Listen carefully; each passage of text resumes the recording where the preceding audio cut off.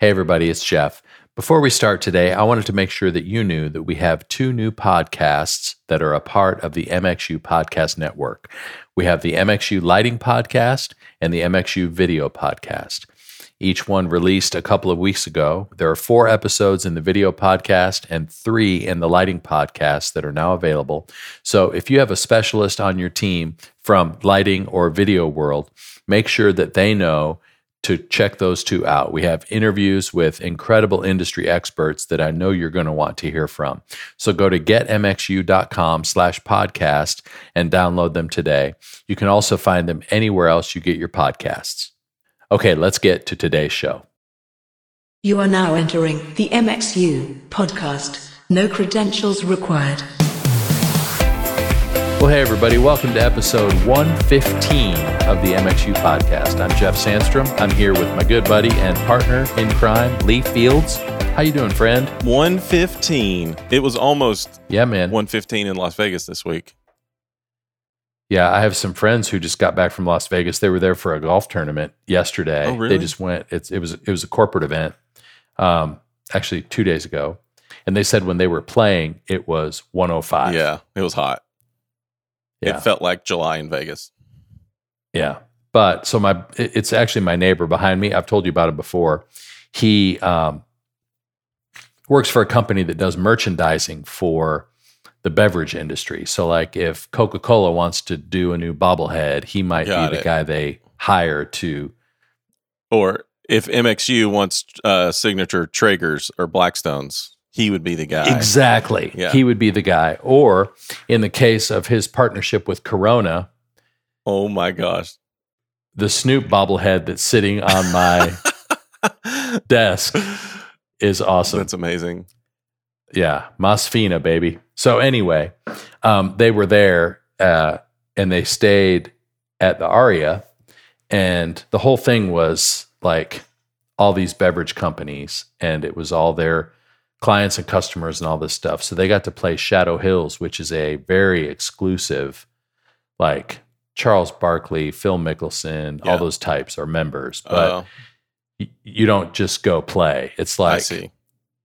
The guest fee is like $1,200. Oh my gosh. I mean, it's crazy. So anyway, they had this outing. It was a pro-am. So they got paired up with a pro from the LPGA, but there were other players there and stuff. So they had a great time. They stayed at the Aria, and they had a special concert like the night before the golf with Sam Hunt. He was kind of the surprise musical guest for everybody who was there. Wow. So my neighbors, I knew that they were going to be there, and I knew Sam was there, so I texted them. And so my neighbor, who's like the mayor of every environment she's in, she walks up to Phil Bledsoe at front of house and goes, "Are you Phil?" He goes, "Yeah."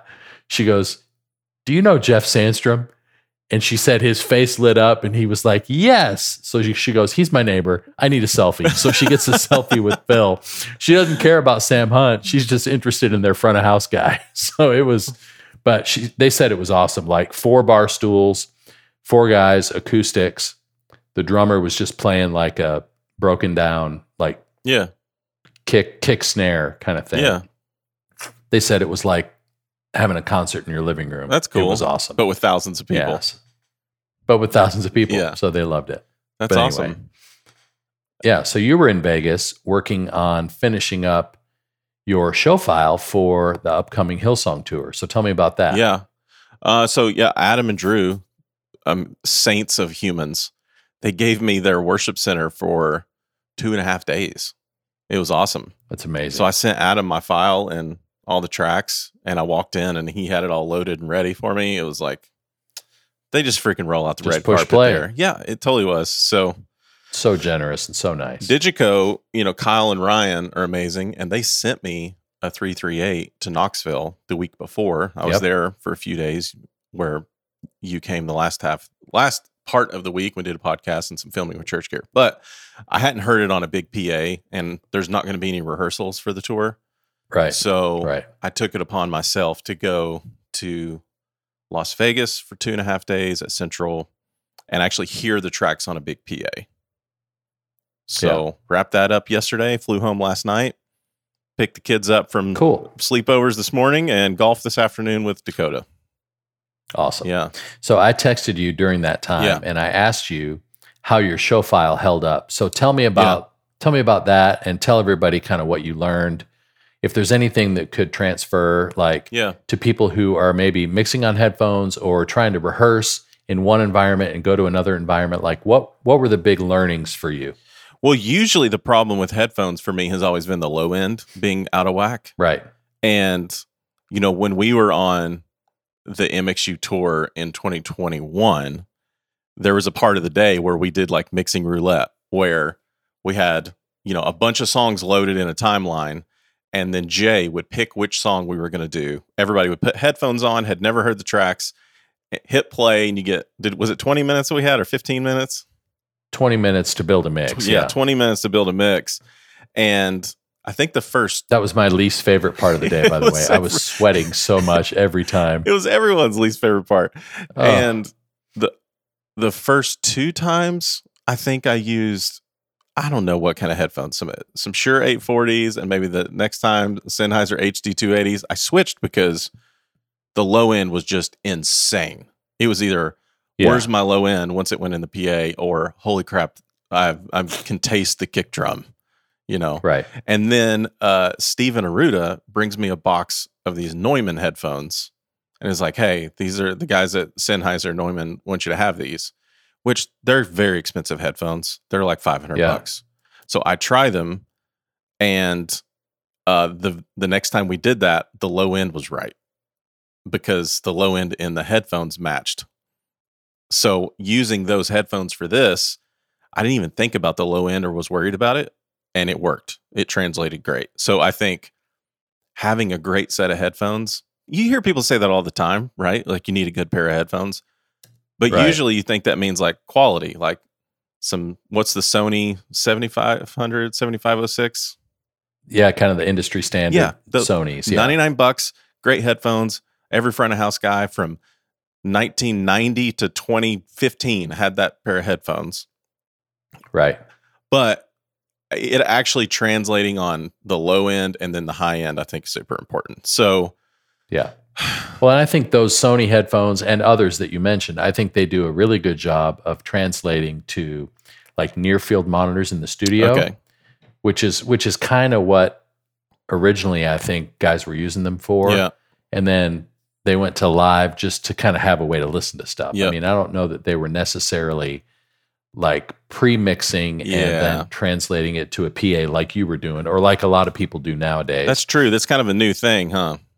Yeah. So they would use them as a way to kind of solo stuff in the headphones while they were in front of the PA, just to make sure that signal was clean and they were getting what they wanted, or the troubleshoot something or whatever. But to use it as like you were doing, as a way to actually build a mix, that's probably still pretty rare. I mean, I think, but to know that those Neumanns held up as well as they did and translate as well as they do, I think that's pretty fascinating. They're in my bag over here. I don't know that they have multiple models. I think it's the only one, but it's NDH20s. That's the model. Cool. And they're expensive, and they were given to me. So that does not go past me. That they're $500 headphones. I don't think everybody should run out and spend $500 on headphones. But I've also never really used headphones, and I've never really mixed a lot in studio monitors, and I don't put in-ears in that much because I have this dry skin issue. So that's all. We've been over all that. Right. So, but everything else translated pretty well. What I did do the last day was I printed a clip of the board mix, and I sent it to Corey, because he's doing the same thing. He's building his mixes in headphones and near fields. Yeah. And he said he can judge his own board mixes in headphones, and he knows what it's going to sound like on a PA now. He's done it so much. So I'm like, okay, let me send you this. And on Adam's big D&B PA, everything sounded great. I was like, okay, this sounds pretty good. I'm pretty happy with this. And then I sent Corey the board mix, and he said the drums sound thin. He's like, the blend's great, but your drums and like guitars and stuff sound thin, and it's a little bright, like the vocals are bright. And I thought, oh, okay. So he sends me his board mix from the Elevation tour he just did, with no processing, no compression, no nothing. And it sounds huge in the same headphones. that I was mixing on. And I'm like, okay, something's definitely off. So all I did, I went and looked at the high pass filters on the guitars, bass, and drums. And the guitars, I had to high pass them in Adam's room to 200. Now, I flew to Texas and heard the show, and it's all SM57s and real amps. And there's 3 electric guitars, and it's 6 SM57s, okay? So I thought, there's a chance that their guitars are coming out that dark, but I don't know. So then I lowered those high pass filters to 140, which is a more reasonable number for an electric guitar. Like 200 is kind of crazy. And then did the same for bass. I just added a little more low end, lowered the kick drum high pass, lowered the snare drum high pass, and then added another click on the API EQ to 100 hertz on the snare. Okay. That's all I did. I didn't change any levels. And then you didn't change any of the rest of the EQ, just the high pass filter. No, just the high pass filters. And sent it back. And he wrote back way better. That's all he wrote. Interesting. Yeah. So then I'm not listening to it in the PA when I made those changes. I literally just put my headphones on, tried to match what his guitar tone was, because it's similar. It's worship big rock guitar. Right. And he was like way better. And so then I unmuted it in the PA, and it was like, oh, now it has like, it had that thing. So I just left it. I didn't make any other changes. I'm like, it's still a safe place to go start with. So that's where I left it. Well, that's cool. Just so people know, I mean, we've talked about this a lot too. It's like when you're thinking about tonality and frequencies, just know that, every frequency corresponds to a musical note. Yep. And so it's helpful to know the range of an instrument when you're setting a high pass filter, because sometimes it's like, okay, I'll just run it up to whatever and it's cool. Well, your comment about the electric guitars at high pass to 200, that's 200 hertz is basically the G below middle C on a piano keyboard. Interesting. Well, there's a lot of musical information below that in an electric guitar. The low E string, the low A string, even the D string are all below that frequency in their fundamental note. And so, you're getting the chord, but you're not getting the body necessarily when the high pass is that high. So but I'm interested about, how, and I'm not saying that Adam's PA is flawed in any way. No, his room is, obviously. Every room is different, and there's a low mid thing that happens in that room if you're not careful. And so I'm sure that's what you were compensating for. So to kind of use that as a spot check, I mean, I love that Corey was able to kind of speak into that, and then you could make those adjustments and realize, hey, this is still really going to work great. So that's fascinating. Yeah. That's a cool story. It is. And then I did end up making snapshots. I wasn't going to, but there's just a ton of changes with like guitar parts and some of the track levels. I felt like I need to do this. So I made a snapshot per song, and it's only moving the fader of the band instruments at a 2-second crossfade. Yeah. So that's cool. pretty safe. Well, that'll be safe. And then if there's anything level wise that changes from what you have on your tracks now, you'll be able to get to those quickly and just make those fader moves as needed. That's very cool. Yeah. So that was that. So then I'm home all week, and then next weekend fly out to meet the tour.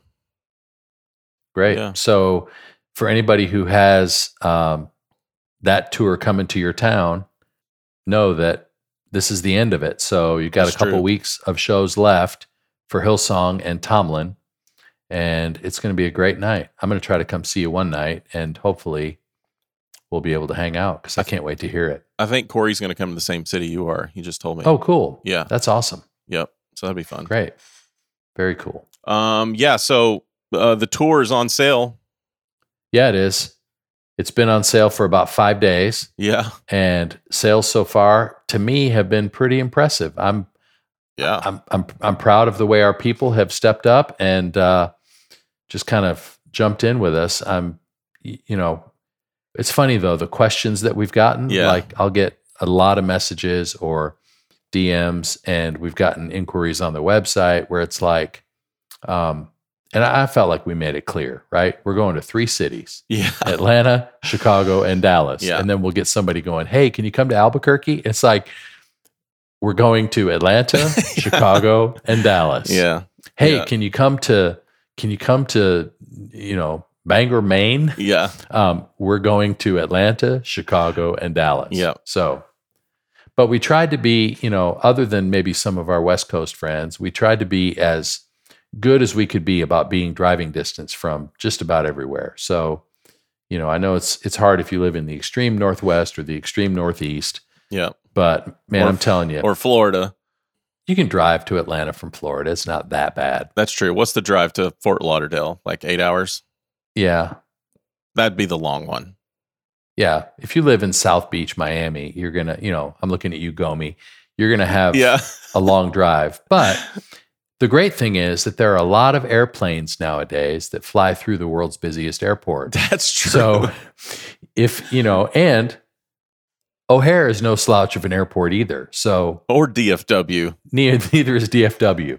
So I know that flights are costly, but in terms of just availability, we tried to keep it so that everybody could make their way. And you got a lot of time between now and then to save your pennies for a plane ticket. So September 9th is Atlanta. We're kicking off the tour at Buckhead Church, and we cannot wait for these days. It's going to be all time. And it is a single day event. It says that on all the ads, but we're getting that question a lot because we've changed a lot since we started this whole thing. Right. I think that's an understatement, but we're trying to influence and help as many churches as possible and as many team members as possible. And in order to do that, we knew we eventually had to add an event like this team day where it's audio, video, and lighting so that you could bring your whole team and experience the same things that all of us audio people have experienced since the day one of MXU. So that audio only event is not going away. We're going to offer those in Knoxville, Tennessee in the future. And there'll be multiple of those where, before it was one in Chicago, one in LA, one in Orlando, one in DC. Well, those are going to be happening year round in Knoxville. So more on that later. But this event, the MXU tour from henceforth, did I use that word right, Jeff? Henceforth? Henceforth is a great word to use in that case. Henceforth, the MXU from now tour moving forward, yes, will be a one-day event for audio, video, and lighting team members. Yes. I think what got confusing is that we kept saying it was going to be the same as the second day of our 2-day events. Right. That was just an example. Yeah. These events are one day, and it's for the whole team. Yeah. What's really encouraging to me is actually the number of people who are buying multiple tickets. They're actually getting all of them. They're getting the message that this is for more than just an audio person, more than just a team leader. Yeah. This is for everybody on your team. And we have some bulk pricing so that you can basically, for every 4 tickets you buy, you save $100. So from now until the time early bird is finished, you can basically get some savings if you buy your tickets in batches of 4. So $125. So we're still trying to make this as cheap as possible. When we started this thing back in 2015, it was $99, and we avoided as long as we could raising the price on that. But inflation. We didn't make any money. No, we didn't. Hashtag supply chain, hashtag inflation, hashtag all the things, all the reasons why. But it's still, I think it's still just a freaking killer value. And Clint Humphrey bought 16 tickets for his team. Clint. Yeah. And they're out in West Texas / New Mexico. That's right. They're probably 2 hours from Frisco. Right. No, they're in I think they're in Fort Worth, but it's the west side of Fort Worth. So he's a little lucky he can bring that many people. So I'm freaking stoked about it, man. Yeah, it's going to be great. Rusty, Daniel, speaking of those two fools, they're at the PGA Championship today, and you and I had to bail in Tulsa. I'm very frustrated by that. So this will tie into our interview today a little bit, because I had to make a choice that was best for my family, but not the most fun for me. Okay. Basically, I've been traveling a lot, and I'm going to be traveling a lot this summer. And so Liz was like, this weekend away that you're planning is probably not the wisest choice. to go, and the craziest part though, it's Jeff, you're obsessed with golf, right? Right. This is your thing. Yeah. And we got offered free tickets to attend Saturday and Sunday's round of the PGA Championship. Yeah. The second major of the year. Yeah. Which have you ever attended a major? I've been to the Masters, but I've never been to the PGA or the U.S. Open or the British Open, of course. Right.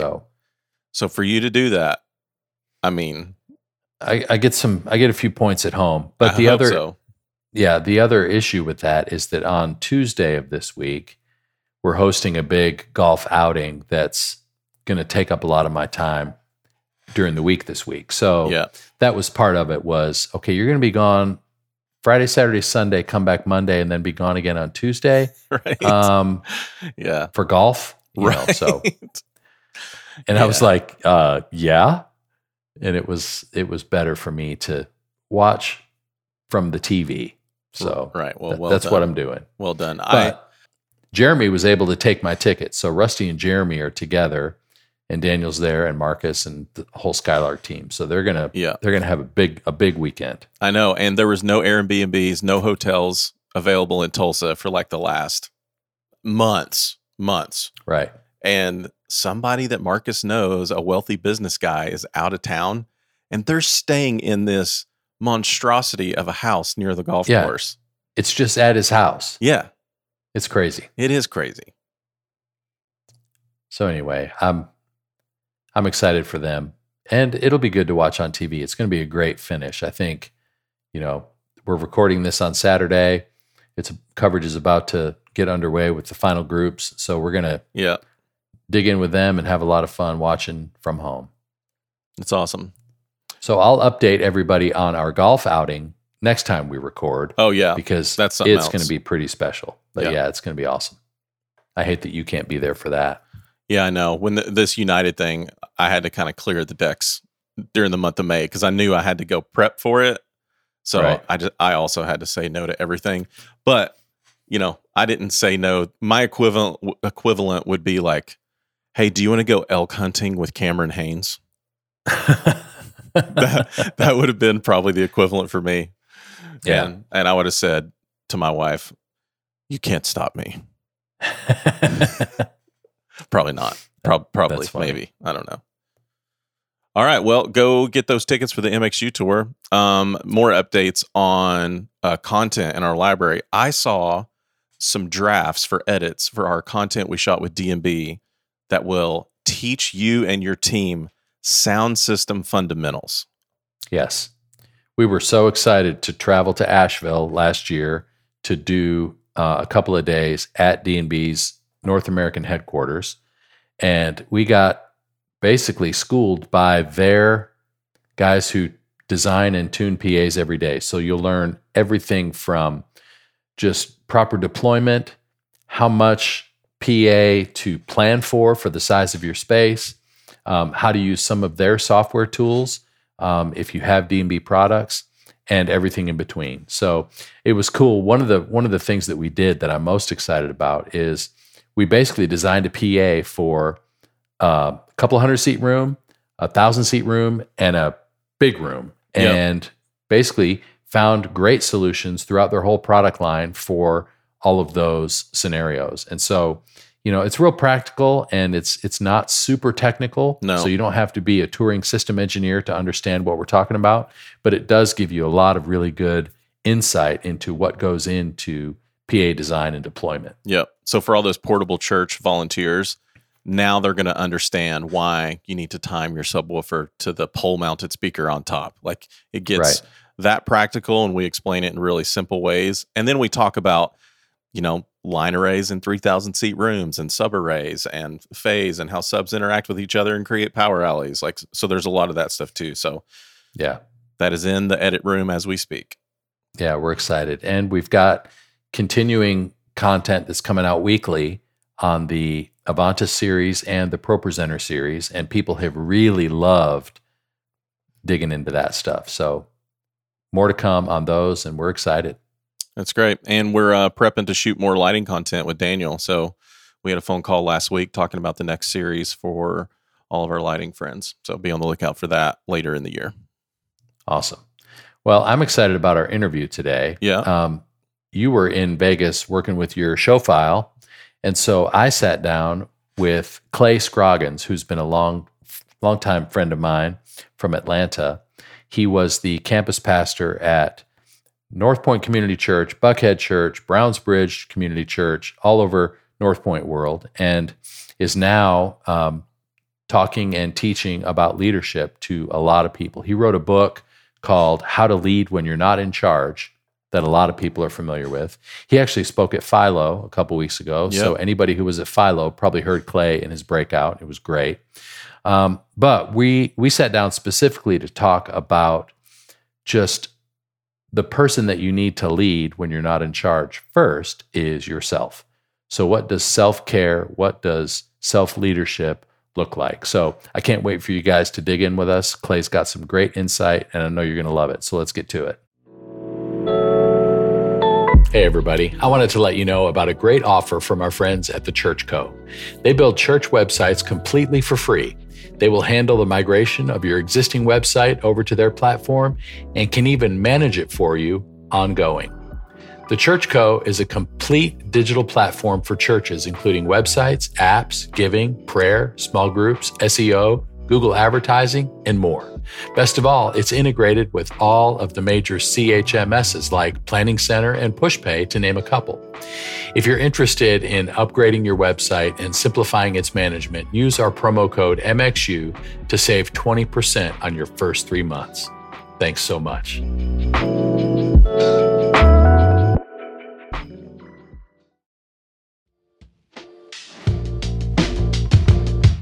Hey everybody, a few months ago, we had Paul Cox from Capture Collab on the podcast, and we talked about the importance of storing and organizing all of your church's photography.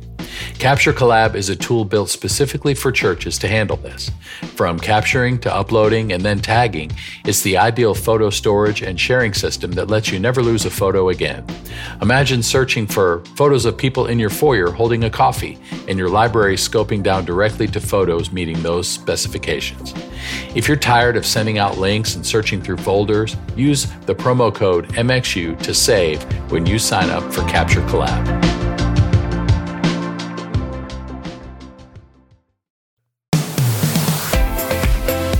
Well, I'm thrilled today to be joined by my good friend Clay Scroggins. Clay and I go way back, but for those of you who don't know Clay,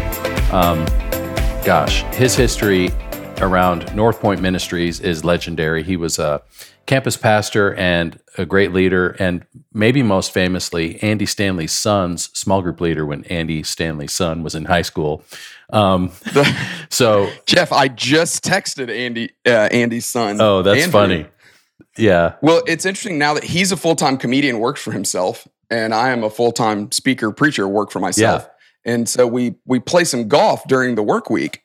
And he told me last time we played, he was like, "You're my only friend that has a flexible enough schedule that you could just play on a Tuesday at lunchtime." Oh, that's hilarious. So I actually texted him about playing some golf. But anyway, yes, I was his small group leader when he was in high school, which is kind of a, it's like a make it or break it thing. If it goes well, great. If it doesn't, got to go find another career. That's right. You don't have a future here. I'm sorry. That's exactly right. So for people who don't know, just talk us through a quick 20-second version of your 20-year history in the organization and what led you to where you are now. Grew up in Alabama, Tuscaloosa, moved to Atlanta to go to Georgia Tech, studied engineering, went to seminary to get a graduate degree in theology, ended up studying this girl more than I studied theology. Hey, met my wife in seminary. She's from Texas. She's a Texas A&M Aggie. So graduate from Dallas Seminary, start working at North Point when Brownsbridge Community Church was opening in 2006. I was the high school pastor there, and then about a year later moved to North Point to be the high school pastor there for 4 years. Had all three of Andy's kids in our student ministry, and then became the campus pastor back at Brownsbridge, campus pastor at North Point, and then most recently I was the campus pastor at Buckhead Church, which is in the city of Atlanta. So, which is where I am now. We still attend church there, but I resigned 8 months ago, and now I'm doing this full time. I think my bio on my website, Jeff, says, speaking about leadership used to be a hobby, but unlike my golf game, it's not a hobby anymore or something like that. So it is my full-time profession. I read a bio recently of yours that basically described you as a leadership junkie. So I'm not sure what that means, but it's good. Well, it's better than being a leadership guru. Yeah, I'm certainly not going to call myself a guru, but I love talking about it, learning about it. Admitting that you have a problem is the first step toward recovery. So that's important. So for those of you who've been around us for very long, you know that Clay wrote a book a couple of years ago called How to Lead When You're Not in Charge. And I recommended it to everybody who is a part of our tribe because most of our listeners are production leaders or production directors in some capacity, mostly in churches, and they're leading a team, but they're not the final decision maker on a lot of things. And so what I love about the book is that it talks about how the fact is we're all in charge of something, even if we're not the ultimate authority in our organization. That's right. We all have something that we're in charge of, that we're responsible for, and we're responsible for the people. And in our case, a lot of volunteer people who have been sort of entrusted to us to steward their care, their development, their skill, their serving, their, in some ways, spiritual growth because of the way they serve and have an opportunity to kind of help people take a step in their faith through the way that they serve. So the book was such an encouragement and led to your most recent project, which is basically how important it is in that leadership to talk about how you lead yourself. And so we've talked a lot around MXU this past year about self-care and the importance of leading yourself well. So I just wanted to spend some time today we can go down as many rabbit trails as we need to, but as someone who has led a large organization and has been around an organization for whom production is a really high value, there's a tension sometimes between sort of keeping the standard of excellence, yes, but not at the expense of the people who are executing that. And it's a big deal. We talk about it a lot. And so I just wanted to get your thoughts, your best practices, tips and tricks from the senior pastor side, even of what we need to look out for in terms of blind spots, landmines, pitfalls, but then how we can encourage each other and get on the good side of doing all this well. So I know that's a big setup and a lot to talk about, but I figured we'd just go and see where we lead. Great. Well, Jeff, one of the things I was most excited about, other than seeing you and getting to catch up with you, was this group of people that you all serve through MXU is one of the hardest working group of people in the church because, I know particularly during COVID, during COVID, our production people, there were a lot of people whose jobs were kind of like, what do I do now?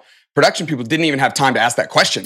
Right. It was just like, on it now. Now all of a sudden you got 17 new things that you got to do. And in some cases, in addition to what you were already doing. So I just wanted to say thank you for one. Thank you for the energy, the effort, the work you put in. I think it's remarkable that you all have created an organization that's trying to serve that group of people. In light of your question, I guess I'll start with a slightly embarrassing story about myself that might set it up. And I don't know how many people will be able to relate to this, but I would imagine someone would. So I would say my internal stuff started coming to the surface about 3 years ago.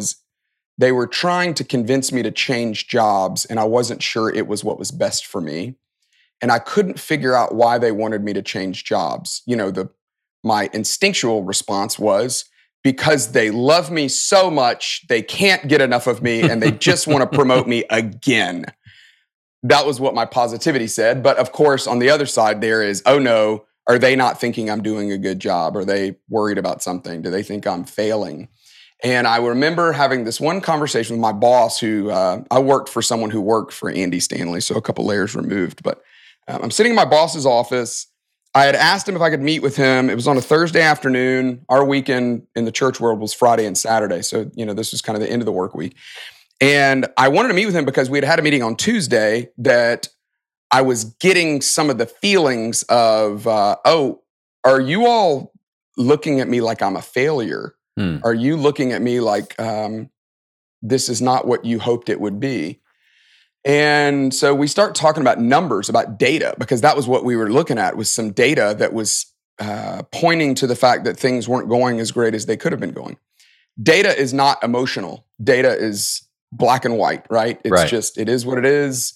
And I'm not a highly emotional person. I mean, I've cried at work over a great baptism story. I've cried at work, losing someone. Yeah. Who hasn't? Exactly. But other than that, I've never cried in a meeting. I've never cried in a conversation.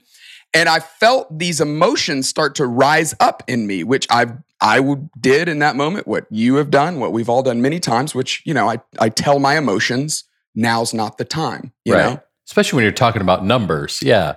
We're talking about numbers, and I'm talking to my boss, and this is not an emotional conversation, but I could feel my emotion rising. Well, the emotions, to personify them, it was as if they said, oh no, we're coming out right now, and there's nothing you can do about it. So I'm sitting in my boss's office. We're talking about numbers. It was a heated conversation. I was feeling some things that I wasn't aware of, and I started crying. I started losing it, honestly. I started crying to the point where I couldn't talk. And my boss, who is a pastor, is sitting there talking to me, who is a pastor. And like you, Jeff, I've sat with plenty of people who are crying. And you know what to do. You either give them some space, you tell a joke, you ask them if you can pray for them. That's kind of the last ditch effort. And so he does that. He looks at me and he says, after asking me, are you okay? Are you okay? And I'm like, yeah, I'm fine. He told some jokes. That didn't work. Every time I try to talk, I'm crying more. So he says, may I pray for you? And I look back at him and say, no, you cannot. The most non-preacher answer there is. Exactly. Which that was rock bottom to me when I was like, no. And I said that because I was like, I know what you're doing. But I know you genuinely want to pray for me, but I just didn't want that in the moment. It's just not what I need right now. Yeah. Not what I need right now. Or go pray for me like in another place or whatever. But I need to leave is what I need to do. So anyway, to close the story out, I ended up leaving. Of course, I see like 3 people that, had questions about Sunday. They were like, and they quickly were like, oh, you know what? We'll just save that for later. I'll catch you on Sunday morning. We'll just catch up later. Exactly. So I go get in my car. I cry all the way home. I'm sitting there with my wife, and she's like, what is going on? She sends the kids upstairs. She's like, they don't need to see their dad this way, And she's like, let's talk. Like, what is going on? And I'm like, I don't know. I don't know what's going on, which is usually the first step in the problem. As you mentioned jokingly, you got to be aware of it if you're going to have any chance at fixing it. And you got to be aware of it if God's going to enter in to help us fix it. But that was the first step for me, was going, okay, what am I feeling? What am I experiencing? That is not easy to do. And that's particularly challenging for people I have found that are in the production space, because these are highly analytical, oftentimes technical people who, in a sense, have less emotions than other people, and certainly are not in a place where they're always aware of their emotions. Right. But that was a big step for me, was to become a detective of what I was feeling. Do you relate to that? I do. Yeah. I think especially in,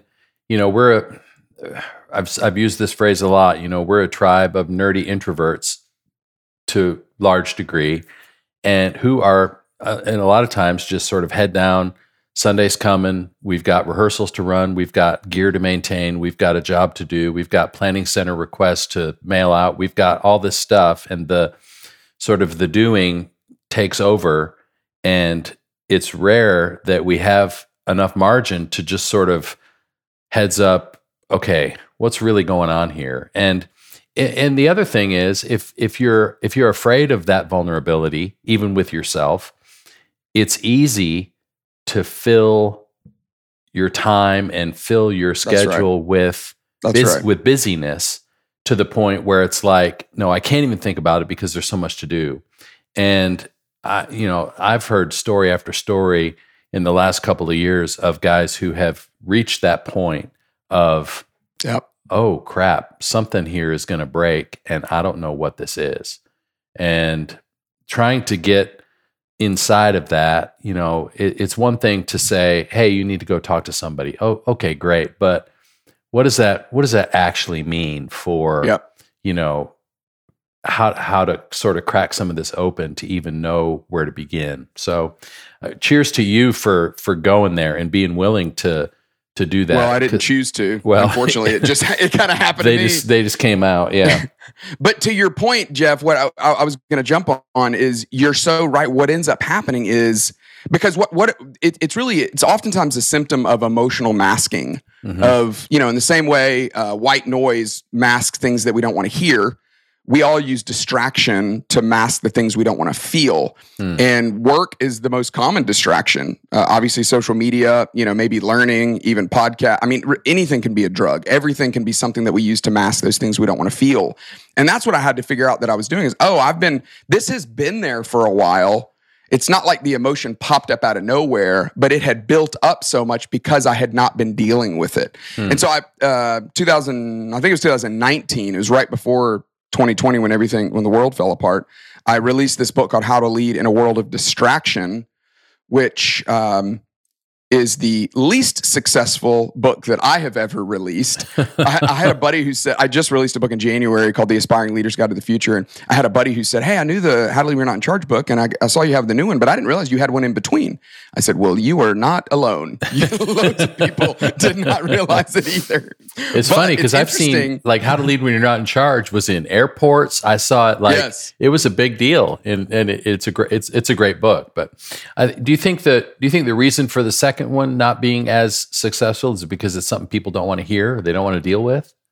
I do think that's part of it. A guy in the publishing world told me as I was talking to him about it, even in the last year, he said it's kind of a brown bag title. It's a book that you don't want to show people that you're reading. You don't want to show people that you're distracted, and it's also mistitled. The book's not really about distraction. I think people see it and think, oh, "Okay, I get it. Get off my phone. You know, quit looking at the internet so much or whatever." Right. And that's not really what the book's about. The book is about the best leaders are the most emotionally healthy people. And I love what you all are doing where you're emphasizing obviously audio, video, lighting, but you're also emphasizing leadership because every single human being affects people, impacts people, has the opportunity to influence people. And that's what leadership is. And so to be great at your job, you have to become a better leader.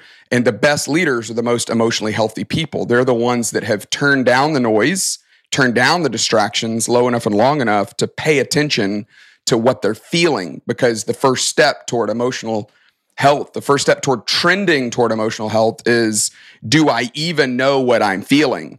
That's step one. Wow. You know, I always use that. You remember Tommy Boy? Were you a fan of Tommy Boy? Jeff? Yeah. Who wasn't? Of all of those movies, like that to me is the gold Dumb standard. And Dumber, all that. But Tommy Boy is the gold standard by which every other movie in that genre should be measured by. Yes. Well, at the end of the movie where, you know, Farley and David Spade are going to Chicago to go meet with Zelensky, he feels like he smells. And so he takes the taxi cab, that tree from the taxi cab rearview mirror, and wipes it all over himself. And then then they go, oh my gosh, it's Zelensky. And so then he runs through, he unintentionally holds up the bank. And then he gets on the elevator and he's standing right next to Zelensky, Dan Aykroyd. And Aykroyd looks over at him and goes, went a little heavy on the pine tree perfume, didn't you, kid? And Chris Farley goes, actually, it's taxi cab air freshener. He goes, great. First step is identifying it. Next step, washing it off. So in the same way that the first step is identifying the emotional noise, the emotional whatever it is that you are feeling. I mean, that's the first step. And it might be, I feel passed over. I feel overworked. I have resentment because I feel like they are not paying me enough. I feel anger because I've got some lack of forgiveness with my dad or whoever. The first step is identify. The next step is, okay, now what do I do about it? What do I do about that emotional pain or that emotional shrapnel? And that's where a counselor can really help. But what the book's about is the book's really about these four, they're ultimately spiritual disciplines because they're the things that God has given us to keep a rhythm in life where we are actively turning down the noise low enough and long enough to be ruthlessly curious of what we're feeling and inviting him into that, inviting him into the process of going, so God, I feel like a failure. You know what? Actually, I don't feel like a failure. My issue was I felt like I was being perceived as a failure. I don't think I'm a failure, but I feel like they're looking at me like a failure. What do I do with that? And that's where I feel like I was able to see so much progress was, when you allow God to start helping you wade through that, the first step was I sensed my loving Heavenly Father going, hey, real quick, who gets to decide if your life is a success? Oh, you know what? Yeah, it's not my boss. Not my boss. It's not the people that I work around. Probably not even me. And probably not even me. Exactly. Might be you, God. Actually, well done, good and faithful servant. All that stuff. Yeah, that might come into play. So do you feel like the reason that it came up in that numbers conversation was because at some level you felt like, oh no, they actually found me out, or these numbers are actually proving that I'm right, that they do think I'm a failure? Like, how much of that was what was kind of bubbling to the surface that was out of control? Definitely the numbers were making it look like I was not succeeding in my job. Now, what we were arguing about is I was arguing that we were looking at the wrong numbers, which of course that would be like anyone, you know, to say, let's recount the votes or whatever you want to say it, Especially at that time. That was a pretty timely time to have that conversation. Exactly. But yes, that was what the argument was over. The way I found this illustration as I was trying to explain this to my wife, because my wife kept being like, screw the numbers. You're not a failure. Like, you're doing great. And I had a lot of success as an author and was getting asked to speak places. And so, and the job wasn't going. It's not like everybody was sitting around talking about it, is what she was trying to convince me of. But I was like, well, it felt like they were in this meeting because you look at these numbers, whatever. And so I said, hang on a second. I said, here's the way it feels. I said, imagine if you're trying to lose weight and you're doing everything you know to do. You're eating right, you're exercising, whatever, all the things that you do to lose weight. But every time you step on the scale, the number keeps going up. You would feel like, gosh, I don't know how to do this. And so that was what I was feeling, was not only a sense of I'm being perceived as a failure, but also, for the first time in my life, I felt like I was running into something that I was like, I don't know. And what I was trying to get people to do, Jeff, was come to church more. I mean, that was the number ultimately, was how many people attend our church, right? Wow. And so I felt like we were doing everything that I knew to do, but the number was not increasing. In this case, the number continued to decrease. And so not only did I feel like I was being perceived as a failure, but I felt inadequate. I felt like, I'm doing everything I know to do, and I can't fix this. I can't master this, or I can't figure it out. And that's a very difficult feeling. I mean, everybody's felt that at some sense, some place in your life where and God takes us through that. I mean, He does it to form us and change us and make us and grow us, but it certainly does not feel good. Wow. So when you were talking about leadership, one of your main theses is that leadership is influence, and that's why everybody is actually a leader, is because they all have potential to have influence when they interact with those that they lead, or just those that they serve with, or whatever the case may be. And so as you're trying to maximize that influence and capitalize on that, the only way to be effective is to have enough self-awareness and self-leadership and emotional health to be able to be vulnerable and transparent enough for that to be authentic. You're so right. If not, then you're going to be perceived as a fraud anyway. Whether it's to others or within yourself, you're going to know. Everybody knows at some point what it feels like to feel like you are a fraud within yourself. And so that awareness is so impactful for how we're able to have any influence at all. Can I give maybe a couple things to look for, a couple things to pay attention to? I would say the easiest one would be those moments where you're giving a $1 response to a 10-cent incident. Those moments where you lose it at home with your kids because they didn't put the peanut butter back in the right spot, Something that does not matter at all. couldn't matter less. Yeah. And and we're all, in the heat of the moment, you're like, doesn't matter. It does matter where the peanut butter goes. You'd like argue like tooth and nail to defend your stance that the peanut butter should go in this place. Here's a ministry example of this. You know these people that were involved with this, but I was at our I was invited to speak at our high school camp for years until I turned 40 and aged out of getting to do that. It happens. Jeff, that ought to be that's a great MXU conversation, is what do you do when other people are trying to put you out to pasture? But anyway, so I'm standing backstage behind the pipe and drape. I'm about to go up on stage in the middle of a session. So, and I'm about to speak. The band's up there, and I don't know. I love music. I don't know how it all works, but I could tell something was going on because the worship leader was taking longer to set up a song than he would normally take. Yeah. And the drummer, I could tell, was fidgeting with this computer. So I assume you, at some point, cue a track from the computer, perhaps? Yeah, probably click. Yeah. A click, maybe. And he couldn't get that to go. And he was messing with it and, whatever. And the worship leader kept looking back at him. At one point, looked back at him with this, like, pretty stern look. Get it together, kid. Exactly. So in this case, the drummer's this big dude from South Georgia. And the song, they get it going, whatever. The song ends. They're walking off stage. There was like a 2-minute break. There was like a title package between me and when I had to go up there, which I was great because I was like, I want to see what happens here. The drummer looks at the worship leader, gets up in his face, and he said 2 things. Number 1, if you ever look at me like that on stage again, I'm going to kill you. Like, okay. That's one way to handle it, And he goes, number 2, whatever you've got going on in your life that's that close to the surface, you need to go figure that out. Whoa.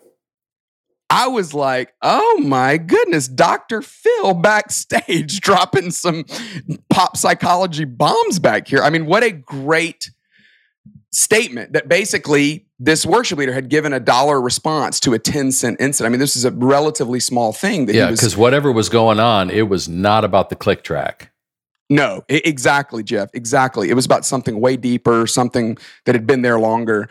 And so I would pay attention to those moments when you feel those moments of, why am I losing it over this cable not being able to wind the way it should or whatever. Mm-hmm. Those are the times where you got to make yourself stop and go, okay, what's in there? Like, do I feel overworked? Do I have no margin? Am I feeling like a failure? Am I putting all this pressure on myself? Is my pride being threatened? Whatever it may be, it's worth asking those questions. How long has this emotion been there? Where did it come from? I use the term, you need to, like Jack Bauer would do. I mean, he would take, this is all fiction, right? 24. He would take people and waterboard them to get an answer out of them, right? You should do the same thing. You should investigate. You should investigate with even a sense of cruelty your emotions, right? Don't just allow them, anger, jealousy, inadequacy. We didn't know you were going to be here, but come on in. We'll make room for you. That's the way most people treat their emotions, as opposed to Liam Neeson from Taken. I don't have a lot, but what I do have is a particular set of skills that make me a nightmare for people like you. That's what we should do to our emotions, because you can't just dismiss them and kick them out of the car, but they definitely shouldn't be driving the car. And in that moment where you're, given the $1 response to the 10-cent incident, your emotions are whipping you around, and it's keeping you from becoming the kind of person you want to become. And it's ultimately keeping you from influence, because none of us want to be around volatile people that you don't know what you're going to get. We want to be around people that are able to emotionally handle things, absorb things, pause in the moment, process things, slow down in the middle of, instead of everything being rushed. And the more you're able to investigate those emotions and go, all right, where did this come from? The better you'll be as a processed, trending toward emotionally healthy kind of person. And it'll just naturally help you as a leader. Man, that's so good. Okay, so you said there were a few things. So what else you got? Yeah, so you gotta pay attention to what's in there. You got to pay attention to those $1 response to the 10-cent incidents. But then you got to pay attention to your rhythms. You got to pay attention to those, those things that God has given us, like how much silence do you have in your life? Do you have any moments of meditation or quiet time or whatever you want to call it? You got to pay attention to that voice that's speaking to yourself, that constant conversation that, man, we are all our own worst critic, right? And if you allow that voice to win and condemn you and accuse you and tell you that you're worthless or that, you didn't just fail, you are a failure, you got to pay attention to that voice, which is why, this is why we sing songs. This is why we recite scripture. This is why the church has creeds, because it's a way of turning up God's voice in our mix. It's the process through which we let his voice tower above all the other ones. Yeah, it's like in the Psalms when David says, "Bless the Lord, O my soul." He's telling himself to remember to give God love it credit and praise. And he's like, sometimes you just have to tell yourself what you have to do.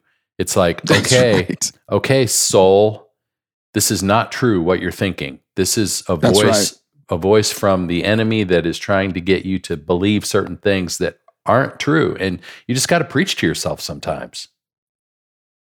And scripture allows us to do that. I mean, it's why, having a disciplined, reading the Bible in a disciplined way when you start working for a church does not become easier. In a way, it might even become harder. So, even, this year, one of the things that I set out to do this year was I got 10 guys that go to Buckhead Church that I know and just invited them to say, hey, let's all read the Bible together this year. And we're just doing the Bible reading plan, That's great. And sure, there are moments that feel like, feels like it's discipline or I'm just kind of getting through it to check the box, but you got to do that. And you got to have those moments so that there are the moments where he, has something to say that speaks right into something I'm going through.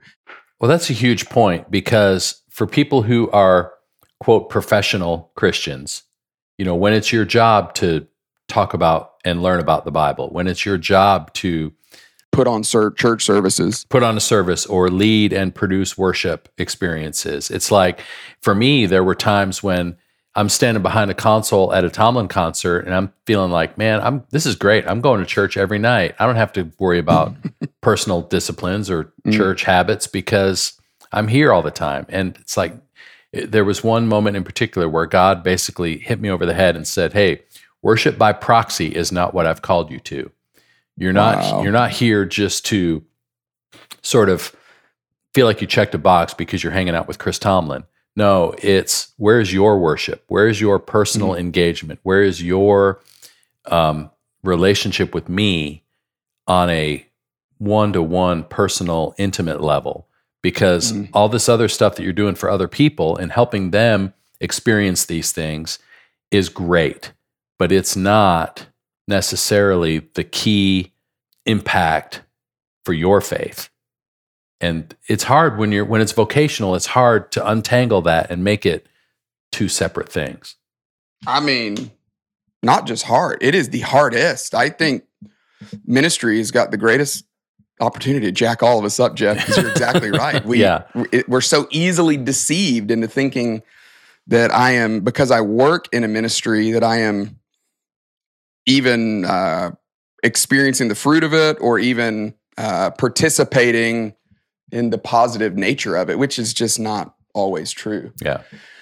The last thing I would just say is whatever you can do to take the Sabbath, the discipline of the Sabbath is so helpful in turning down the noise. The point of it is it's a 24-hour period, or maybe a vacation during the summer, or whenever you take a Sabbath. It is the process by which we turn down the noise, to put work in its proper place, to put God in his proper place, to put ourselves in our proper place with him. And I know that there's probably people today feeling overworked or feeling like, well, they just keep throwing more events on my plate or throwing more responsibility, or they said we were going to hire and we haven't. I would just say, as much as you can take matters into your own hands and say, hey, my work, how much I'm working is my responsibility, and finding a way to take a Sabbath to say, all right, this is the 24-hour period. I really believe in a weekly Sabbath. I just think it's a rhythm that God has given us as not just a command, but really as a gift and as the best way to live. And so I would just challenge anybody who feels overworked to say, hey, have you started with doing that very basic thing of going, I'm going to make myself take a Sabbath. I think that's the first place to start. And then the second place is to learn how to speak up and tell your boss, or learn how to draw boundaries, or learn how to say, well, hey, listen, here are the 10 things I got to do. Would you help me figure out, I can only do 5 of them. Help me prioritize them. That's some good. of those conversations, which would be, those are not easy either, but those are the ones that you got to start having. That's really good. So in the few minutes that we have left, speaking of conversations, as a senior pastor with a lot of experience leading an organization, what are a couple of things that you would say to production leaders, like from the senior pastor side of the conversation? What are some things that you wish they knew about what you're trying to carry, or what are the things that annoy you to no end about production teams, or whatever you would want to say to production leaders from a senior pastor side? Yeah, I love this conversation, and I would love to, if I were sitting down with people that were listening to this, I would love to say, and then, hey, tell me on the flip side, tell me what senior pastors need to learn as well. I was a campus pastor, not necessarily a senior pastor, but on the campuses that I led, it has been a joy to get to know and build relationships with and lead production people. I mean, some of the things that would be really helpful, Jeff, in response to your question, number one, I would say learn the budget inside and out. A lot of times I would have production people come to me and make significant requests. I mean, the majority of the money is spent in church production. Yeah. And so these discussions are hundreds of thousands of dollars discussions, but they would ask me about new gear that we need to buy, or tell me that we needed to. And it would be like, I rarely got the sense that they understood the way economics worked. I rarely got the sense that because a lot of times it would just seem like they thought there was this bucket of money sitting there that we could just go get, and why are we not? And it's just, why would we, or that it was endless. And I know they didn't mean to do that, but that was at the very least, if they just recognized, hey, I understand how it works, and I know there's a finite amount of resources, and I'm familiar with how big our budget is, how small our budget is, and what it was last year and what it's going to be next year. And the more familiarity they have with it, the better the conversation can be, because it at least shows me that they understand that. Second thing I would say, I think I heard Elizabeth Lincoln, who worked in service programming at North Point for a lot, I heard her say this one time, that she said, people that are not production people want to oversimplify every situation. Why don't we just change the stage for next Sunday? Or why don't we just make the speaker fly above the stage? Like, that would be great. They undersimplify. But then she said, but I also, working with production people, have noticed that they tend to overcomplicate most things. And I don't know if that's true or not. I do know that I've had plenty of production people tell me that I am oversimplifying things, that it's more complicated and I can't understand it, or I don't understand it.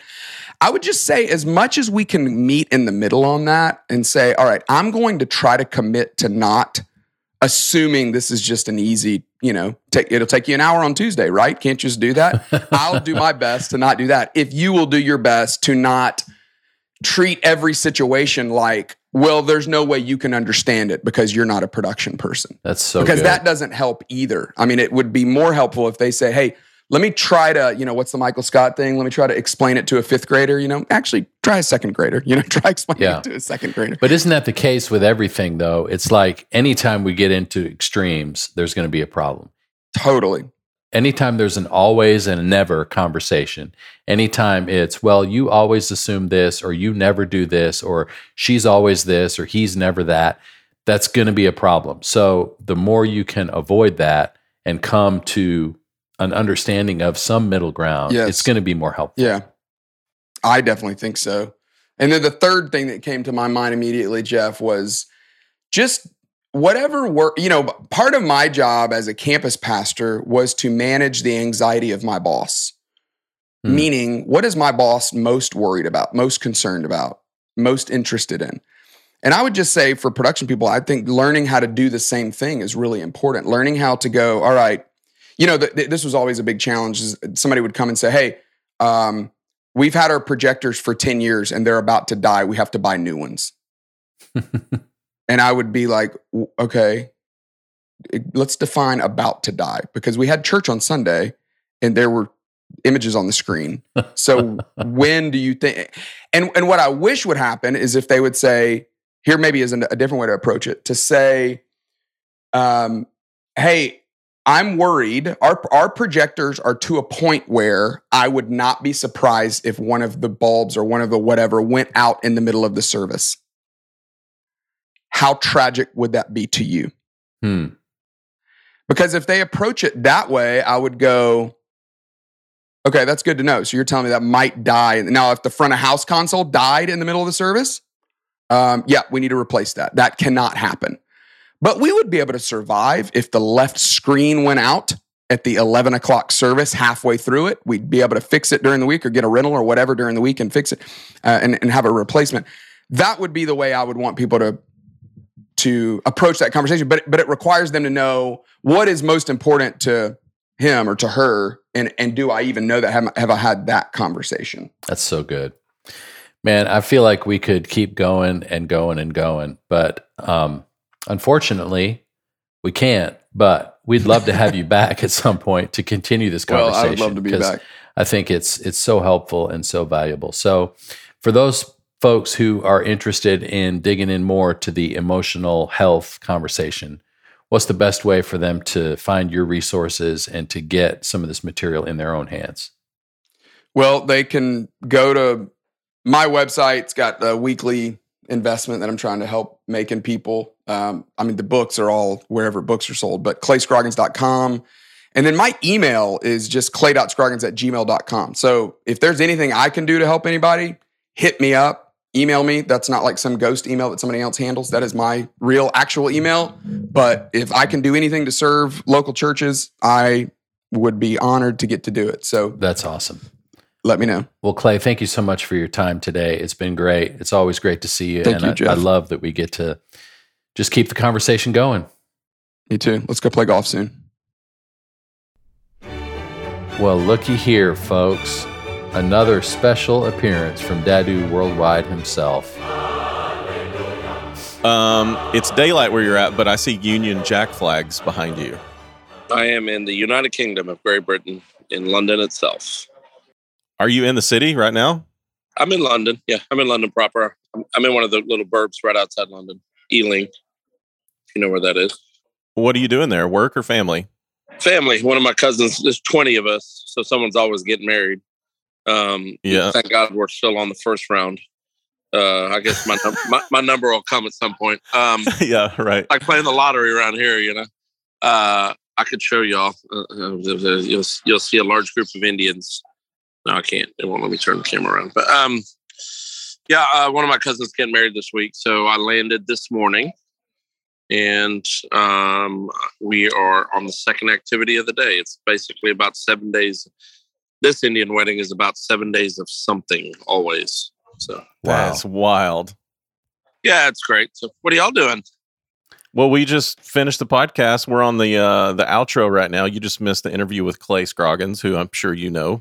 Oh yeah, love Clay. I got nothing good to say, so I'm glad I wasn't on it.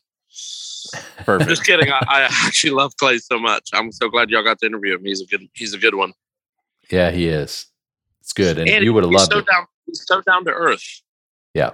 Yeah.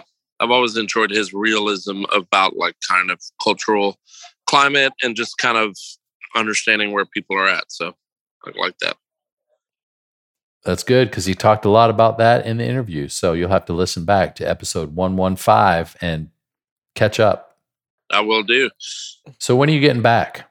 I am here for the week. I am going to be in here till the 28th. Okay, so, good. Well, cool. As soon as you get back in town, we're going to do one of these with you on the whole thing because we miss you. Well, I love y'all. I'm glad I got to pop in. Thanks for texting me. All right, buddy. All right. Have a great week. Everyone tune in for the Queen's Jubilee celebrations that are happening here over the next 2 weeks. God save the Queen. I'll take your word for it. Tell her we said hi. That crazy lady won't answer any of my texts. It's weird. All right. I'll talk to y'all soon. See you, buddy. See ya. Well, it's always great to hear from Jay. Dadu Worldwide is literally worldwide. Last couple times we've talked to him, he's been I know somewhere in the world that we're not. So good for him. I know. He is good. He has such great style. He's at a formal party. He looks great. Y'all couldn't see him, but dude's got swagger. Brown suede jacket, pocket square. Yeah. I mean, Jay can pull it off. I love it. All right, man. Let's go get to watching some golf. And all right.